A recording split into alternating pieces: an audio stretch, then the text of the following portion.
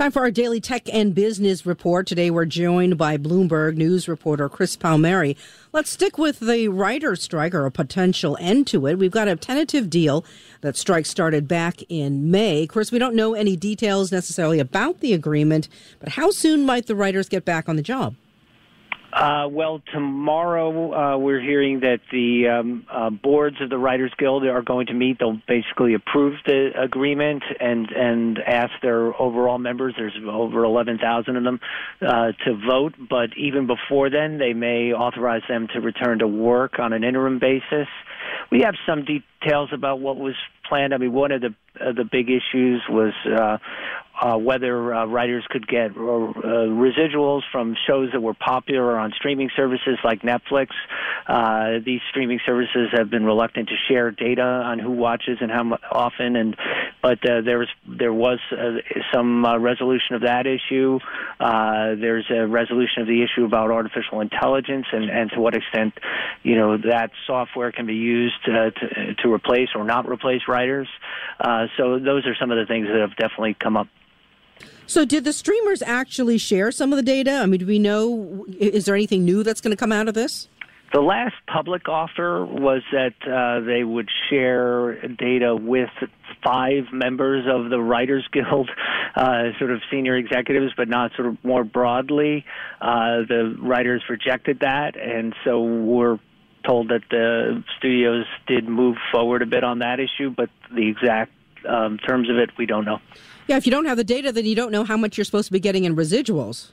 Correct. That's, this is, a thing that it's been an ongoing problem because Nielsen tracked broadcast TV forever. Everybody gets the ratings the next day, but nobody knows how many people watch streaming services like Disney Plus and Max and things like that. It will be interesting to see what the protections are with regards to AI, since that's such a big issue for the actors' strike as well.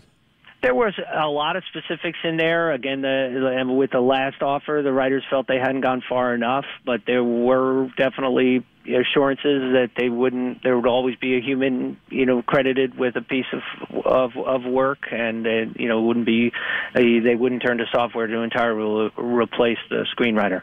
How is it going to be for these writers going back to work? Because, whenever anyone who's been out on a labor action, returns to the office, so to speak, there's always a little bit of prickliness.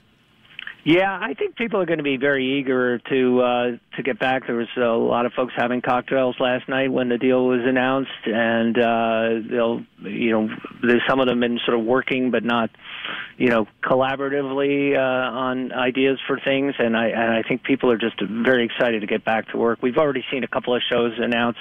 Drew Barrymore is coming back. Dancing with the Stars will air tomorrow night.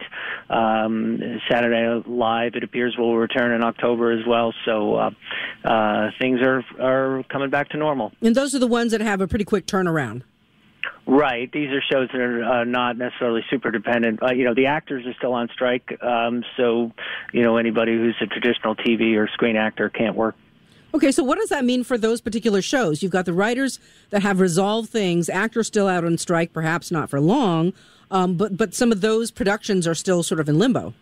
Yeah, if it's a scripted program that involves actors, they can't work right now. But the talk shows and some of the other programs that are either don't require actors or are operating under a contract, there's separate contracts with broadcast networks, they could still resume some, but not the scripted dramas and comedies, that stuff. Okay, so bottom line, do we know how much money was lost during this time? Yeah, the estimates are about $5 billion in California alone, rising to $7 billion perhaps nationally. That's the latest we got from an economist here in Los Angeles. Yeah, that's enough to make somebody want to, make some movement on a deal. That is Bloomberg News reporter Chris Palmeri. Baseball is in full swing. NBA playoffs are heating up, and your NFL team is gearing up for training camp. Listen to the latest on the teams you love here on the Odyssey app. The biggest sports radio stations in the country, providing unrivaled local coverage of their teams, all in one place. Exclusive interviews with players, coaches, and team executives, streaming live and always available on demand. Stay in the know with your favorite teams right here on the Odyssey app.